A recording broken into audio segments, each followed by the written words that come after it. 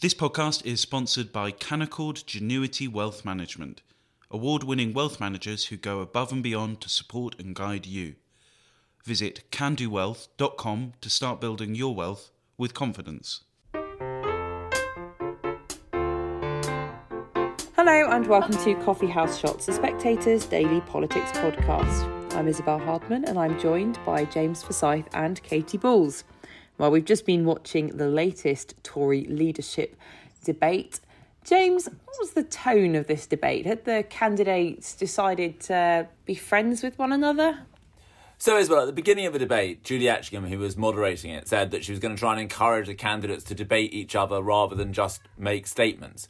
But the candidates didn't need much encouraging to debate each other. There were a remarkable series of attacks on each other by the candidates. Liz Truss straight out of the gate attacking Rishi Sunak over the economy.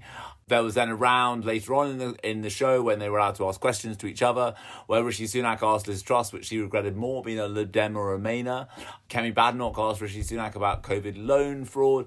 Tom Tugendhat said to Penny Mordaunt, you want people to vote for you in this contest, but you won't tell them what you're planning to do when you're not going to set out your plans until you've won, essentially. It was a remarkably aggressive debate between the candidates. And I think partly that was a product of the fact there was no audience in the room for this debate. So in some ways, I think that while the audience does kind of often slightly calm things down, or people realise that the audience are not enjoying the attacks, I think the attacks kept being ramped up because it was just the five of them plus Julie Etchingham in the studio. Katy, who do you think was the most aggressive of the evening? Well, Rishi Sunak received the most aggression, but he was pretty aggressive himself. So I think everyone got a fair bit of frustration out during that hour. I think Liz Truss and Rishi Sunak was where probably the most brutal exchanges were. You saw, I think, Liz Truss wanting to give Rishi Sunak a taste of his own medicine after he went for her on Friday on her tax cut, suggesting it was fairy tale, that it wasn't sound economics. And when he started laying out his pitch, she responded by suggesting that he couldn't have a plan for growth, as he claimed, because he was raising taxes, and this was a big issue. And then that obviously led back to some toing and froing. But then also Rishi Sunak then returned when it was the opportunity to ask one other candidate a question. Now, Liz Truss asked Rishi Sunak about his policy on China, which perhaps is a prelude to an attack we're going to get more of, because in of itself, it didn't feel as though it was a vicious question. So I think let's watch this space if they think they have something on Rishi Sunak. But Rishi Sunak's question to Liz Truss was effectively, what do you regret more, being a Lib Dem previously or backing Remain? And I think that again felt quite trying to say to people, I am the true Brexiteer, even if this candidate looks as though they're uniting the right. And if we do end up with a Rishi Sunak Liz Truss final two, I think tonight was a taster of how vicious that is going to get as a summer-long contest. In terms of the other candidates, I think Kemi Badenoch, partly because she is an insurgent, she's an outsider candidate in the sense that I think if you expect her to enter, let alone go this far, she was quite happy to tear chunks out of everyone. And I think probably the most painful one, and the one that will make Labour the most happy, was when she ultimately went for Rishi Sunak on the question of COVID fraud, the fact that money from the schemes have gone to the wrong places. Now, Labour have been pushing that line for months. So I think it will be music to their ears that they now have well, not currently a minister, but a Tory rising star going on the record and saying that Rishi Sunak is part responsible for that. James, Penny Mordaunt claimed in one of her answers that she was the only candidate, according to the polls, who could beat Keir Starmer. Now, the other candidates got very upset by this claim, and she was in fact answering a question from Tom Tugendhat on the detail of her policies. Is she starting to come undone a little in terms of the detail of her policies and her understanding of polls?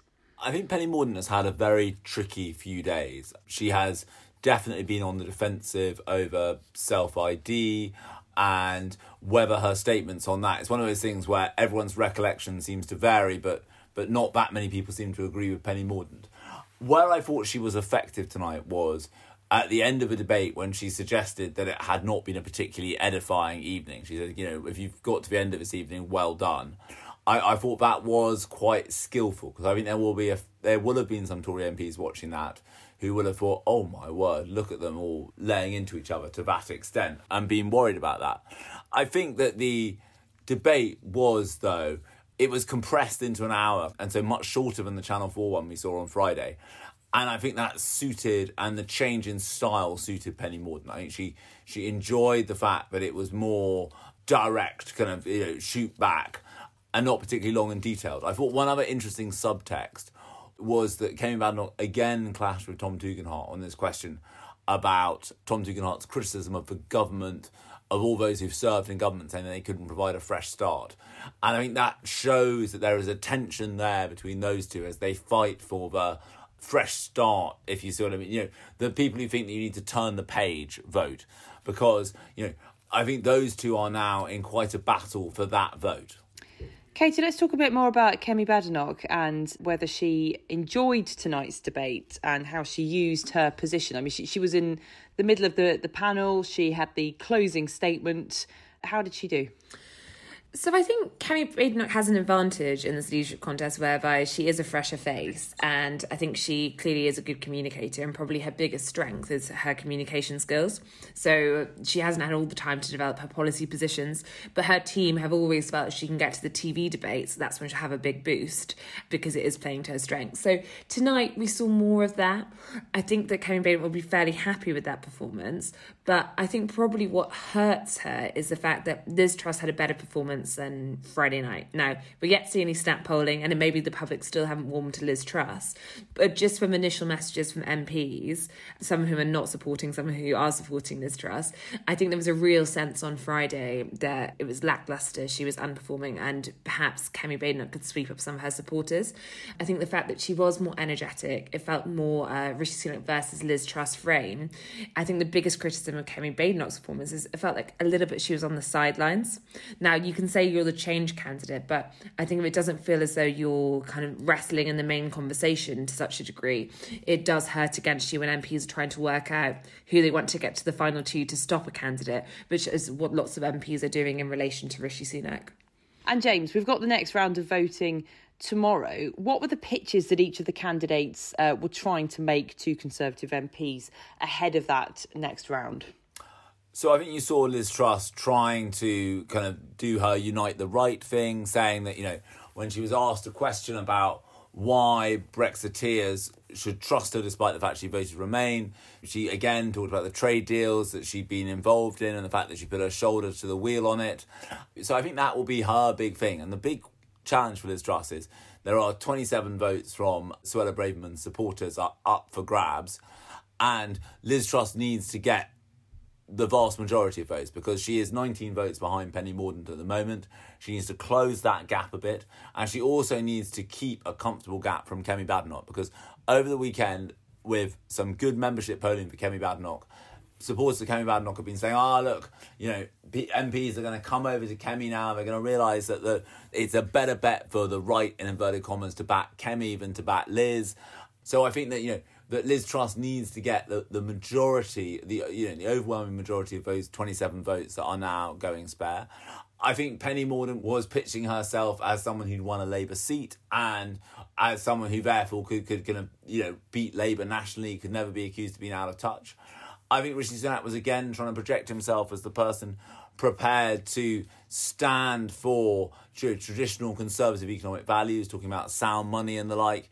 And in some ways, I think of the questions that were directed at him.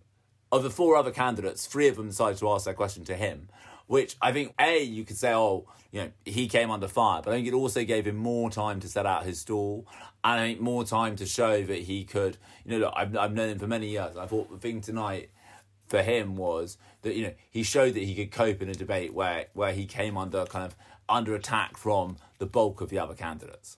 Katie, let's just widen things out a little from the debate and onto what we've had in the Sunday newspapers and the Sunday interviews. What have been the big moments for you so far? So I think we are seeing the fight on the right in terms of who that candidate's going to be. And after Friday's television debate, I think a big push amongst Liz Truss's supporters to try to shore her up. And also, we've seen plenty of attacks on Penny Mordaunt. So we know there's lots of opposition to Rishi Sunak. But I think effectively the camp who don't want Rishi, anyone but Rishi, and think he's probably going to reach the final two. So instead of focusing their efforts on trying to make sure the person who faces Rishi Sunak in the final two is their preference.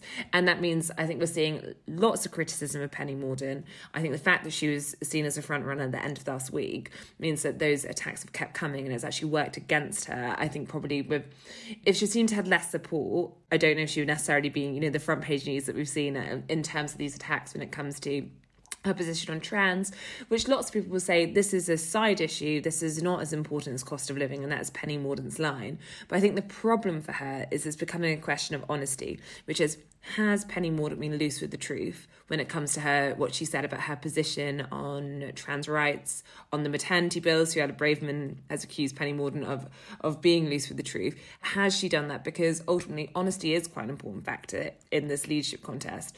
Not because the public think politicians are honest, they tend to think the complete opposite, but ultimately MPs think one of the big problems of Boris Johnson was by the end of it there was a lack of honesty, there was a trust issue. So is that going to impact her? I do think watching tonight's debate, it could work two ways. So Liz Truss had a stronger performance, but effectively it was vicious between Liz Truss and Rishi Sunak. And there'll be some Tory MPs wondering if they really want to settle down for 6 weeks of painful blue and blue, or if it's better to get a different candidate in. And there might not be enough to stop someone, but I do think that's on the mind of some of the MPs I've spoken to. So for all the vitriol we're seeing over the weekend, there is a chance that it can damage the candidate, but I think it can also lead MPs to start thinking, how do we make this stop? And then finally, the other thing that struck me, I think, most from that debate was there was a moment within all the blue and blue. There wasn't just the candidates on the stage who were on the receiving end. At one point, they were asked to raise their hand, which I think is a genius way of avoiding politicians' answers, which don't tell you something clearly, if they would be willing to give Boris Johnson a job in their cabinet. Now, not a single hand was raised. But I did think watching that, if you're Liz Truss and you're running not as continuity Boris Johnson, but as a safe place for Boris Johnson's supporters to go. Nadine Dorries is there, Jacob Rees-Mogg is there. What will they make of that? Maybe they're all at the point where he shouldn't, be back in cabinet, and there's a serious question about whether Boris Johnson would even want to be. But I think it was probably for Truss the trickiest question compared to the other candidates. Thank you, Katie. Thank you, James. And thank you for listening.